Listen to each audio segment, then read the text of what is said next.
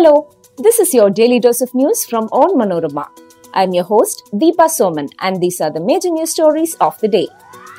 We begin with the update on the Kerala High Court's verdict on disqualifying Devikulam MLA A. Raja. The court decided to stay its verdict for 10 days. Kerala Assembly budget session guillotined, major bills passed without discussion. Lok Sabha and Rajya Sabha adjourned amid ruckus today over JPC probe into Adani issue and Rahul Gandhi's democracy in danger remark, respectively. Supreme Court mulls panel to examine a less painful method of capital punishment other than hanging by the neck. Tennis great Martina Navratilova announces she is free of both throat and breast cancer. Let's get into the details.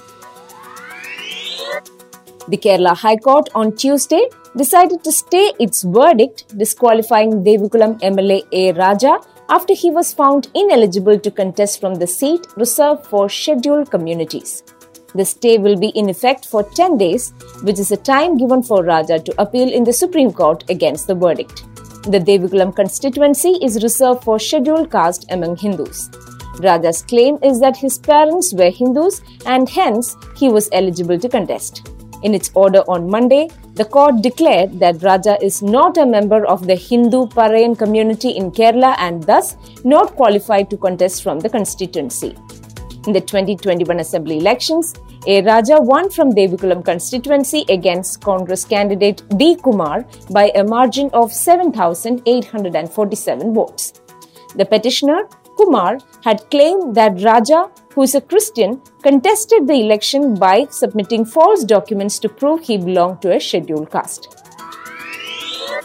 The opposition UDF in Kerala will not be able to go ahead with its indefinite satyagraha inside the assembly against the LDF government's allegedly undemocratic ways. The long 8th session of the 15th Kerala Assembly, which was scheduled till March 30th, was guillotined by Speaker A.N. Shamsir on Tuesday. The House, which should have sat for nearly 30 days, has now disbanded after 21 days, nearly half of which were turbulent. 4 bills, which were to be taken up individually in the subsequent days, were passed in less than 5 minutes without even a word of discussion on Tuesday. These included the Kerala Finance Bill, which will usher in the 2 rupee fuel cess, and the Kerala Public Health Bill, which is a comprehensive legislation that seeks to bring all existing public health legislations under a uniform law. Kerala Private Forest Vesting and Assignment Amendment Bill 2023 and Kerala Municipality Amendment Bill 2023 are the other pieces of legislation that were rushed through amid opposition shouts. Parliament remained paralysed for the 6th day in a row due to protests from rival sides. Lok Sabha proceedings were adjourned for the day amid a ruckus in the House, with the opposition demanding a joint parliamentary committee, aka JPC probe, into allegations of irregularities by the Adani Group. The House will meet again on Thursday, March 23rd.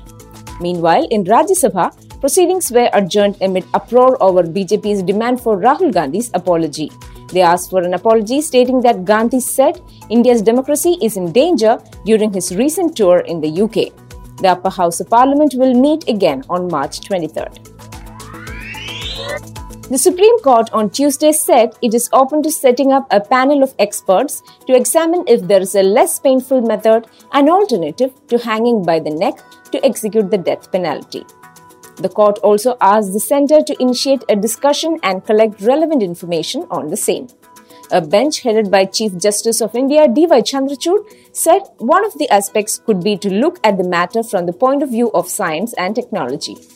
The Chief Justice queried if there was a method which is consistent with human dignity and socially acceptable based on today's knowledge of technology and science.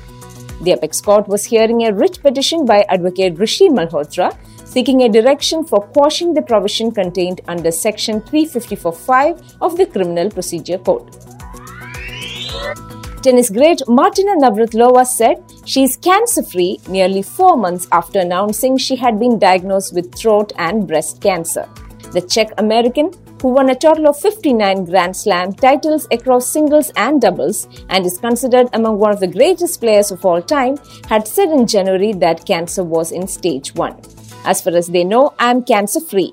the 66-year-old told Piers Morgan for Talk TV in an excerpt of an interview to be released later.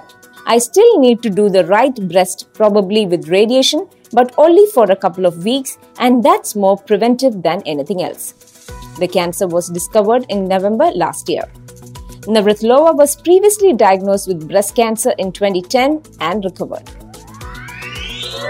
That brings us to the end of this episode. Thanks for listening to Daily News Dose, hosted by me, Deepa Soman. Daily News Dose podcast is produced by Vishnu Muralidharan with technical production by Idea Brew Studios. Follow onmanorama.com for detailed updates on the latest news and be sure to come back tomorrow.